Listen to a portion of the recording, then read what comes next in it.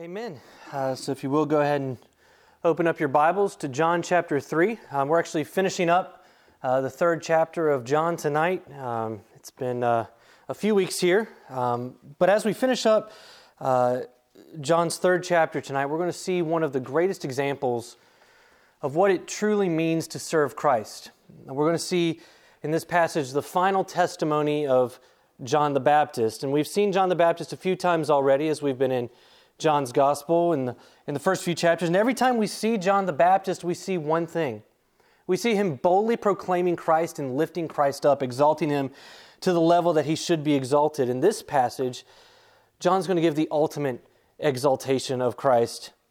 In this passage, we see him proclaim that Christ must increase and he must decrease. There's no greater attitude in the service of the King than to have that Christ must increase and we must decrease. So let's look tonight at our text. It's starting in verse 22 of the third chapter of John and reading through the end of the chapter. And it says this: "After this, Jesus and his disciples went into the Judean countryside, and he remained there with them and was baptizing. John was also baptizing at Aenon near Salim, because water was plentiful there, and people were coming and being baptized, for John had not yet been put in prison. Now a discussion arose between some of John's disciples and a Jew over purification. And they came to John and they said to him, 'Rabbi, he who was with you across the Jordan, to whom you bore witness, look, he is baptizing and all are going to him.' And John answered, 'A person cannot receive even one thing unless it is given him from heaven. You yourselves bear witness that I said, I am not the Christ, but I have been sent out before him. The one who has the bride is the bridegroom. The friend of the bridegroom who stands and hears him rejoices greatly at the bridegroom's voice. Therefore, this joy of mine is now complete. He must increase, but I must decrease. He who comes from above is above all. And he who is of the earth belongs to the earth and speaks in an earthly way. He who comes from heaven is above all. He bears witness to what he has seen and what he has heard, yet no one receives his testimony. Whoever receives his testimony sets his seal to this, that God is true. For he whom God has sent utters the words of God, for he gives the Spirit without measure. The Father loves the Son and has given all things into his hand. Whoever believes in the Son has eternal life. But he who does not obey the Son shall not see life, but the wrath of God remains on him." In one way, this passage seems so simple. There's not really a lot to it. But as we look closer in it, the truth that's contained is so applicable to us here 2,000 years later. It's deep and it's wide. As I said before, this is John's final testimony in John's Gospel. He would later be arrested and executed in the most brutalist of ways. Maybe someday we'll talk about exactly what happened to John. But what we see in the opening verses of this passage is the great popularity of John. It said, "After this, Jesus and his disciples went into the countryside and he remained there. John was also at baptizing, and people were coming to him and being baptized." So Jesus and his disciples, they went down to the Judean countryside, and we don't know exactly how much time has occurred since the last part of the chapter that we had read. This is after John has already baptized Jesus, after he has proclaimed Jesus to be the Lamb of God. Jesus has already gone to Cana. He's performed the miracle of turning the water into wine. He has gone to the temple, overturned the tables. He's had the initial fight with the Pharisees and temple leaders. And he has had this long conversation that we've looked at the last 2 weeks with Nicodemus about being born again. And now he has left Jerusalem and he is baptizing. And we need to make note that it's not Jesus himself that is baptizing. In John 4:2 it says this, "Jesus himself did not baptize, but only his disciples." So his disciples were baptizing on his instruction. He was the one doing the teaching. His disciples were baptizing. And verse 23 tells us that John was also baptizing at some other location. He was also baptizing at Aenon near Salim. Now we don't know exactly where those were, but it would have been somewhere in the Jordan Valley, because waterfall was plentiful there and people were coming and being baptized. Now John, he'd been baptizing for quite some time. He had amassed quite a following We don't know how long he had been baptizing, but we know that large crowds came to him. In other Gospels, it says crowds, and the word literally means a multitude of people. It's not just a crowd like my wife would think that Walmart's crowded. Her and I have very different definitions of what crowded is, me growing up in the Charlotte area and her growing up here. But it's a multitude of people. It's a lot of people, a whole host of people. And they were still coming to him even after he proclaimed Jesus as the Messiah. They still wanted to come to John the Baptist to be baptized. And the NIV, it even says that people were constantly coming to him to be baptized. He had a large following. He was popular with the common man, and he was serving God's purpose for him in his time and place. This is what God had for him to do. And the Apostle John does make a point in verse 24 to tell us that this was before John had been put into prison. Now you see, John was arrested and executed, as I'd said. The other synoptic gospels, they don't record any of these events. The way they read, it makes it sound as if John was arrested immediately after he baptized Jesus Christ. But the Apostle John makes clear that there were quite a few events that happened in between that initial event and John being arrested later. So the ministries of John and Jesus, they overlap to some degree. And his disciples are baptizing, and Jesus and his disciples are baptizing. And so this actually becomes an issue. Look in verses 25 and 26. Now discussion arose between some of John's disciples and a Jew over purification. And they came to John and said to him, Rabbi, he who was with you across the Jordan, the one who you bore witness, look, he is baptizing, and all are going to him. So it says a discussion started between some of the disciples of John and a Jew. We don't know who that Jew was, but they started talking about the purification rites, and baptism would have been part of those purification rites. This obviously was before baptism as we know it today, symbolizing the death, burial, and resurrection of Christ. This would have been a purification. But the King James even says it was as a question, but the Greek word really means a dispute. It was a quarrel. It was an argument. It was a major controversy. It was an issue, like I said, being taken up about purification, who had the rights to do this, who didn't. And clearly John's disciples, they got riled by this because they go to their teacher and said, hey, Jesus is baptizing across the Jordan. Why is he doing this? You're the one that's supposed to be doing this. This is your ministry. This is what you're supposed to be doing. In fact, his disciples don't even use Jesus' name. They just say the one you were talking about. They're like, why is he doing this? He's taking people away from you. He's taking your followers away. And they're obviously upset about the encroachment of Jesus on John the Baptist's ministry. He's coming in on their territory, and they want John to go and put Jesus in his rightful place. Hey, Jesus, I know you're the Messiah. I know you're the Christ, but hey, this baptism thing, that's my gig. Now, that's kind of astonishing that they would think this. He's already proclaimed that, hey, this is the Messiah, but here they are, they're upset about what's going on. They said, yes, we know you bore witness about him, but he is overtaking you. And he's baptizing. And all are going to him. Everybody's going to him, which we know is not true because it just said that people were still coming to John too. He wasn't taking everybody away, but clearly they're bothered by the fact that their teacher, the one that they had been following for an undisclosed amount of time, is no longer the main baptizer in the region. These disciples, they would have been there when Jesus stood among them, as we saw in John chapter 1. They obviously remember John saying that Jesus is the Lamb of God that takes away the sin of the world. But they didn't want to lose the crowds. They didn't want to lose their status. They wanted to be the people that crowds came to.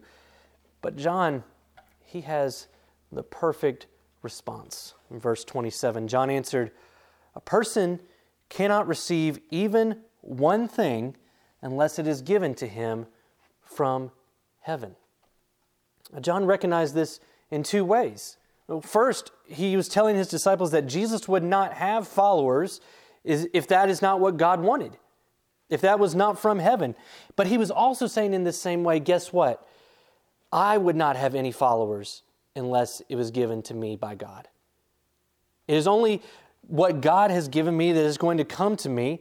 And John was sensitive to the will of God, as we have seen time and time again. He understood his place. He knew his purpose. He knew his mission. He was not going to do anything less than that mission, but he also wasn't going to take more than what God gave him. He couldn't do anything more than his mission. It says in verse 28, "You yourselves bear me witness that I said, I am not the Christ, but I have been sent before him." He's saying to them, you know I'm not the Christ. I'm not the Savior. I'm not the one that God has sent. I have boldly proclaimed this. I have pointed out to you who Christ is. I told you I'm not even worthy to strap up his sandals. So why are you complaining when I told you he is before me and now people are going to him? In verse 29, he gives an illustration. This is one of the greatest statements that he can make in the role of God's plan in verse 29 and 30. But in 29, he begins with the illustration. It says this, "The one who has the bride is the bridegroom. The friend of the bridegroom who stands and hears him rejoices greatly at the bridegroom's voice. Therefore, this joy of mine is now complete." Now, this metaphor of the bride and the bridegroom is something that we see throughout the New Testament very clearly. That Jesus is the bridegroom, the church is his bride. But this was not a new illustration that was specific to the New Testament. God has been said to be the bridegroom of Israel, and John would have known this. It says in Isaiah 62:5, "For as a young man marries a young woman, so shall your sons marry you. And as the bridegroom rejoices over the bride, so shall your God rejoice over you." God has always seen his people as his bride, the ones that he loves and cares for. He takes care of his bride. He nurtures her, loves her. He provides for her, looks after her. And John uses that same illustration here. Jesus has the church. He is the bridegroom, and the church is his bride. Jesus takes care of the church. Jesus is the one that saves. Jesus is the one that deserves the praise and the glory. He is the caregiver. He is the shield and the fortress. And he is the one that wins the day. And John says, the friend of the bridegroom rejoices at the bridegroom's voice. At a wedding, you have a wedding party. And even today, the wedding party is responsible for quite a bit. I was just in one with Blake and Cassie. And, we're responsible to make sure things run smoothly, to make sure that things are in their place, to make sure people get seated correctly, things are going right. The bridesmaids help the bride get ready. The groomsmen, we help the groom get ready. And this was even more so the case in first century Jewish culture. Particularly for the friend or what we would consider the best man of the bridegroom. The friend of the bridegroom, he was actually in charge of everything. He was to make sure the celebration preparations were complete. He was to make sure that people knew about the event. He was to take care of all details. He prepared the way for the wedding to take place. He made sure that everything was in its place and in order. He would bring the bride to the bridegroom and deliver her to him so the marriage could be consummated, and would rejoice when he heard the joy of the bridegroom at his bride. And at that moment, when the wedding was underway, the friend of the bridegroom would announce the success of the wedding to the guests and all the people, and the festivities could get underway. But then, at that point, the friend of the bridegroom begins to fade away, fade into the background, because he's no longer the focus. Now all of the focus is on the bride and the groom. But that would not upset the friend of the bridegroom. That brings him great joy to know that his friends are now happily married. Like I said, I've been in several weddings in my life.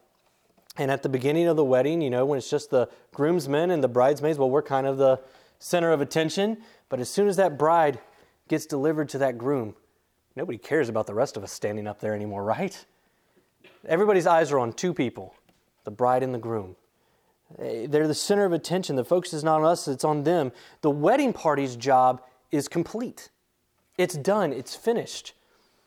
Mission accomplished. And now let's fade into the background and let the couple being married become that center of attention. It is in this way that John describes his role to Jesus Christ. He is the friend of the bridegroom. He was sent to prepare the way. He is the one making the plans, following God's direction to make way for the coming of the Messiah, the bridegroom who would collect his bride. He led people to repentance. He proclaimed the Lamb, and now he has delivered the bride as people are leaving John and going to Christ. Christ is the center of attention now, but John's not upset by this. No, quite the opposite. He says that because of this, his joy is complete. His joy is complete. He's rejoicing because of this. He's happy. He's glad. He's ecstatic. He couldn't be more proud of what's going on and what he was able to have a part in. And stepping back into the background as Jesus takes center stage. His heart's dancing. He's leaping, as I'm sure, just like he did in his mother's womb when Mary came and visited his mom before they were both born. He's excited about this. He's happy about this. The Messiah is finally here, and people are going to him instead of me. And he's saying to his followers, letting them know, you should be rejoicing about this too. You should be happy about this. You should not be upset about this in any way. They should be joyful. They have accomplished what they had set out to do. You know, maybe his followers didn't realize that was the mission they had set out to do, but John knew. He knew exactly what the mission was. Christ is here. Their joy is complete. This is the highest degree of joy. There is no greater joy on earth than what John is experiencing in this moment. He was at the pinnacle. He had reached the top. The only time John was ever going to be happier was after his execution. He was in the midst of the Father. That would be the only time he'd be happier. He got it. He understood his role. He understood his purpose. And he says the most extraordinary thing next in verse 30. He must increase, but I must decrease. What a statement. He must increase, but I must decrease. My time here is complete. I've done my job. It's finished. Mission accomplished. I'm fading in the background. Christ is going to take center stage. He's going to be the focus now. I'm just the warm-up band, you know? This is the real deal. This is the one you want to see. I'm just the guy that fills in time beforehand. Nobody needs me. Nobody needs remember me. Look to Jesus Christ. Christ must increase. Christ must be exalted. Christ must be the one that we look to. Christ must be the center focus, the center of attention. And John, he had done something that was already difficult. He had amassed followers in a culture that was not easy to get followers in. It was a very legalistic culture. But he had amassed followers that were going to be loyal to him through thick and thin. He was a great leader. He was good at what he did. He was good at his purpose. But he knew that he was just there gathering those to get ready for the Messiah.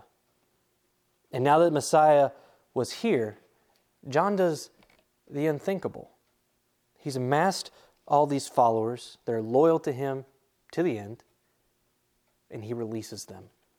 He says, I want you to leave me. It's time to follow him. It's time to follow Christ. That's who you need to go after.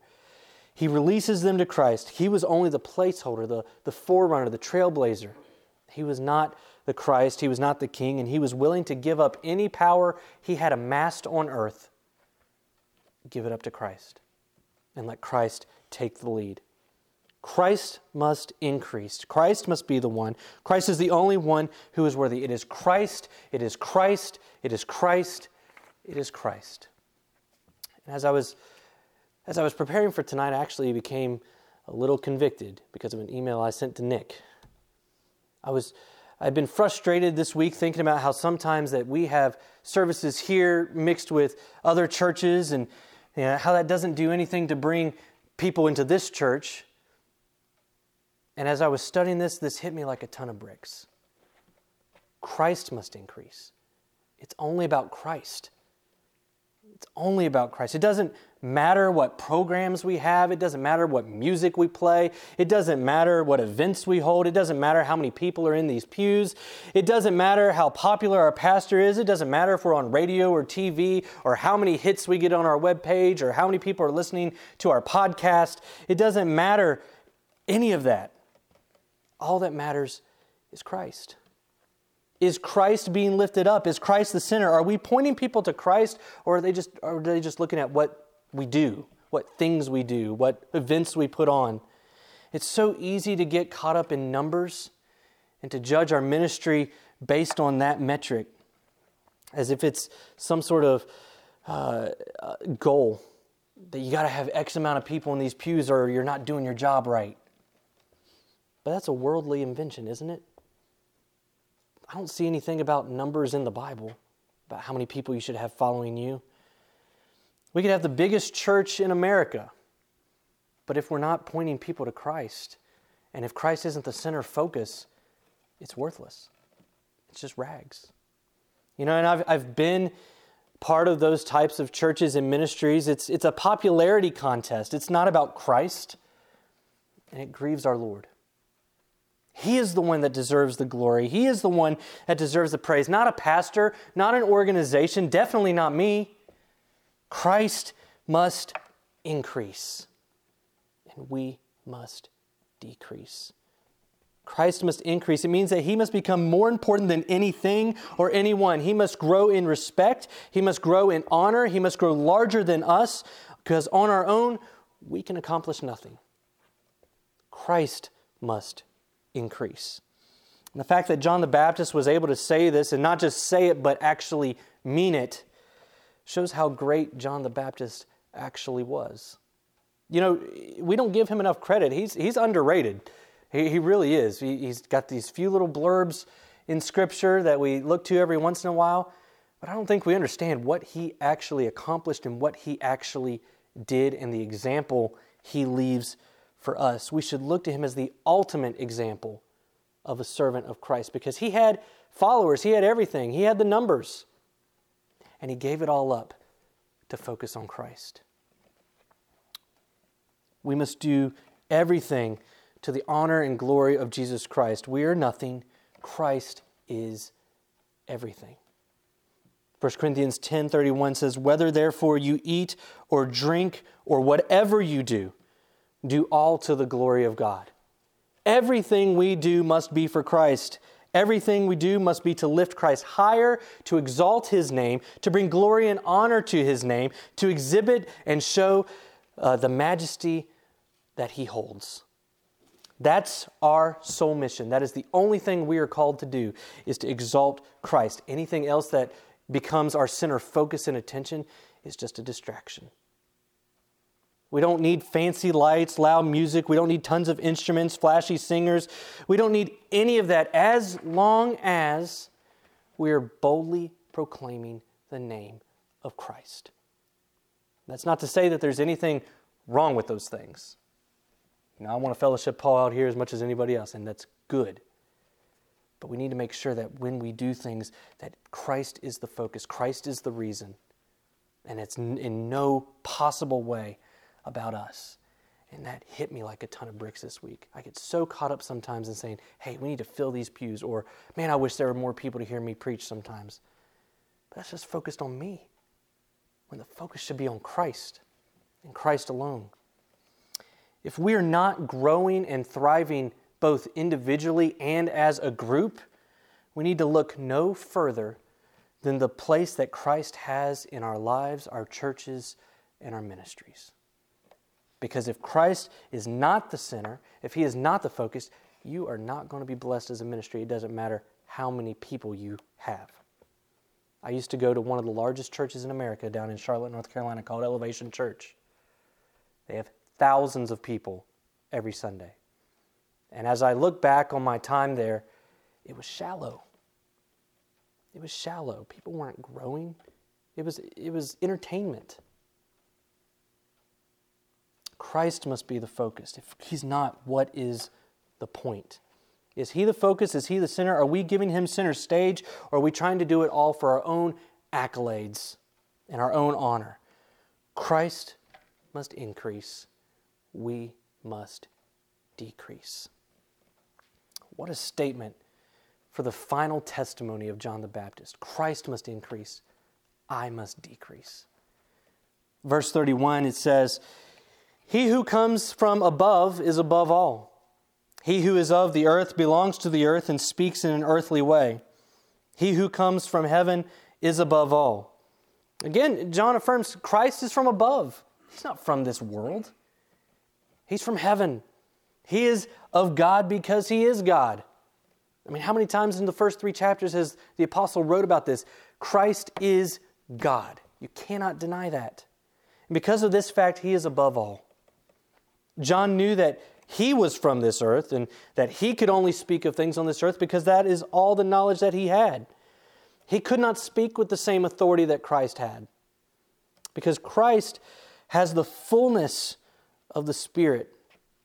He can't speak with that same authority because he is from earth and not above as Christ was. He understood and knew that Christ could do more than he could ever even dream of. He couldn't even scratch the surface of Christ's potential, much less what Christ could actually do. He continues in verse 32 and 33. It says, He bears witness to what he has seen and heard, yet no one receives his testimony. Whoever does receive his testimony sets his seal to this, that God is true. Christ bears witness to what he has seen and heard. Well, what is that? What has Christ seen and heard? He is God. He was seated at the right hand of the Father. He has seen and heard the Father. He has seen and heard heaven. He has seen and heard the angels. He has seen everything. He knows what is true. He knows what is pure. He knows what is right. He has been witness to all of these things. He is over all of these things. He left his throne above to descend to this earth to bear witness of these things, and yet he is rejected. The very one who knows everything, who knows all about us, who knows all about our situations in life, he knows our problems, our struggles, our triumphs, he knows everything about God, the Father, he was rejected. Now, obviously, this doesn't mean that every person in this situation, not everyone is condemned, except in this sense, it is true that nobody in their natural state accepts him. In our natural state, we always reject Christ, because in our natural state, we hate the light, as we saw earlier in chapter 3. But those who have accepted the testimony of Christ by the power of the Spirit, they set their seal that God is true. They give their stamp of approval. They say, I am certifying that this is what is right, that I know this to be true, that this is genuine. I'm willing to stake my life on it. I'm willing to put everything on the line for this. I know this is true. He is the Christ. He is the one. He is the Savior. What Christ says is on the authority of God the Father. They set their seal on it that it is true. Verse 34 and 35, For he whom God has sent utters the very words of God, for he gives the Spirit without measure. The Father loves the Son and has given all things into his hands. The God the Father has sent the Son in this world to proclaim his message, to bear witness about him. Remember, his name was to be called Emmanuel. What does Matthew 1:23 say? It says, Behold, the virgin shall conceive and bear a son, and they shall call his name Emmanuel, which means God with us. God is with us. God came to this earth. The Son speaks of the Father. The Son speaks on the authority of the Father. The Son is from the Father.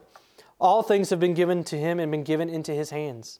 He controls it all. There is nothing in this world that is outside of the reign and authority of Christ, including the bad things that we see happen. It's not that he doesn't know about these things.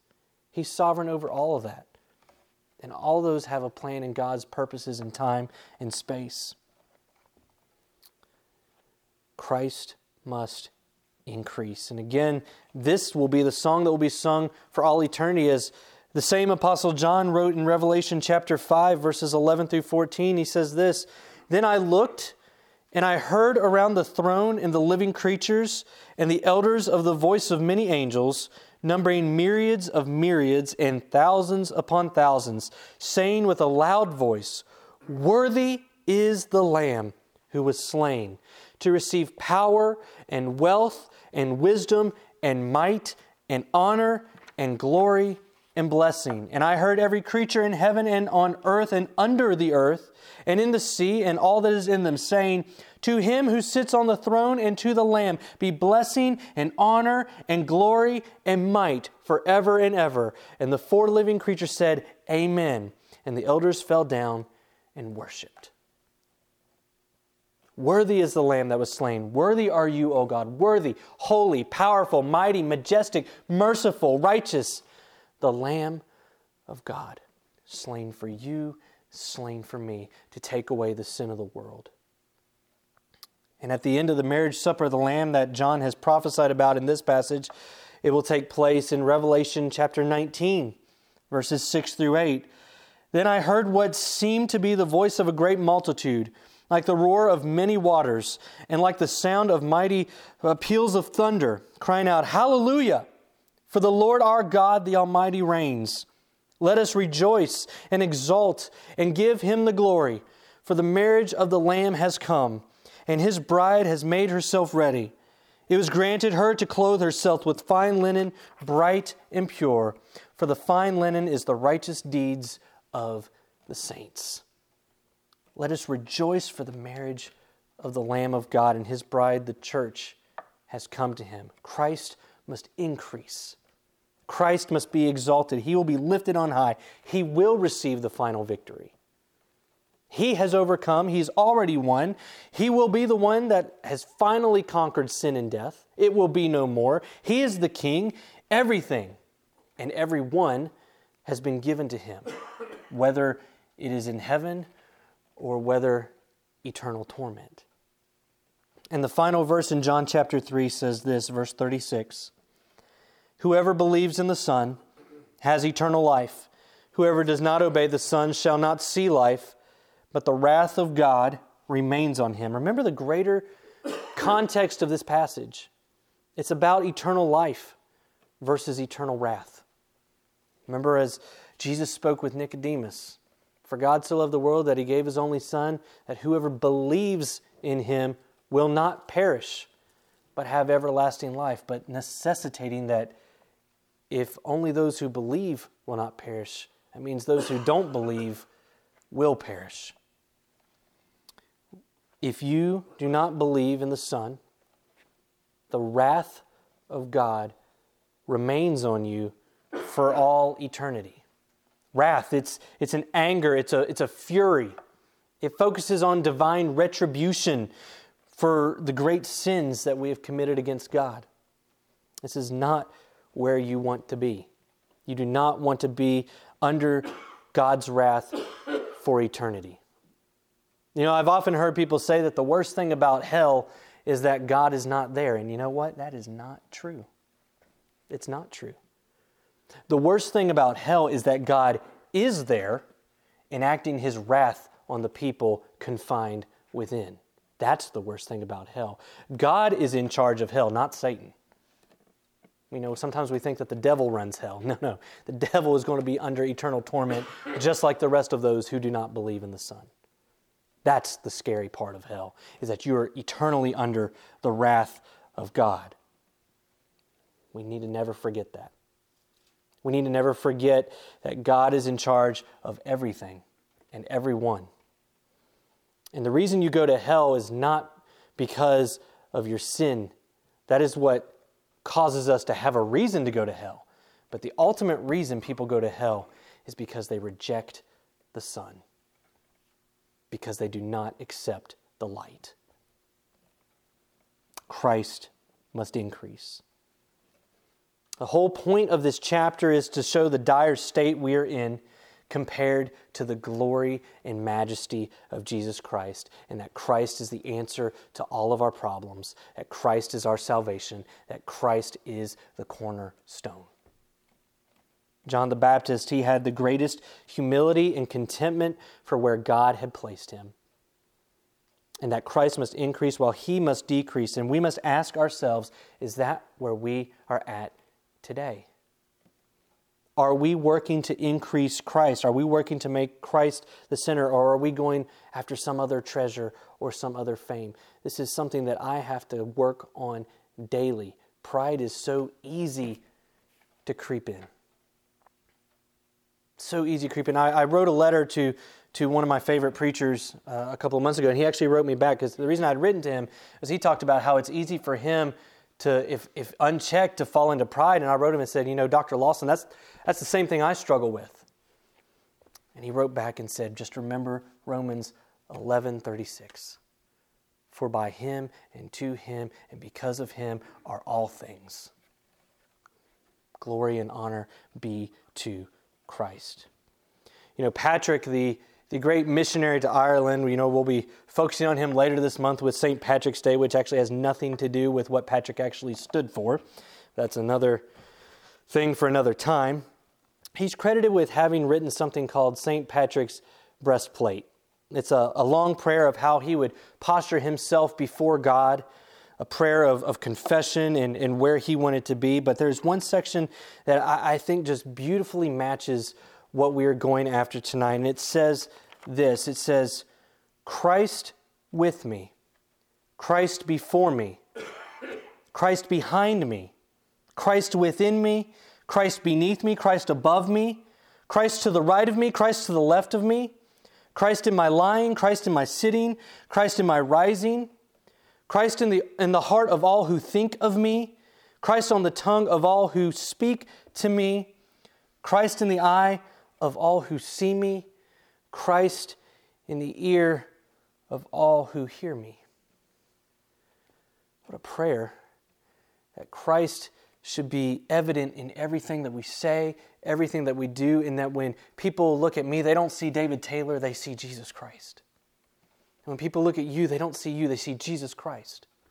And when people see Bethlehem Church, they don't see a church, they see Jesus Christ. Christ should be everything we say, everything we do, every part of our life should seek to increase Christ as we continually fade into the background for His glory. That He is the one that is proclaimed throughout the earth, because He is the one that is worthy. He is the one to be praised, and He is the one that people need to see. They don't need to see me. They don't need to see you. They need to see Christ. Let's pray. Father, we just thank You again for this time when we could come and just focus on Your word. And Lord, we do pray, Lord, that people would see Jesus in us, Lord. Forgive me where I have failed in that, Lord, and where I've let pride creep in, Lord. Let us always work to exalt Your Son, that He may be lifted up, that people will see Jesus in me, and people will see Jesus in our church, that they will come to know the Savior as we know Him, that they might have eternal life. Let us never lose sight of that. Let us never forget that. In Jesus' name we pray. Amen.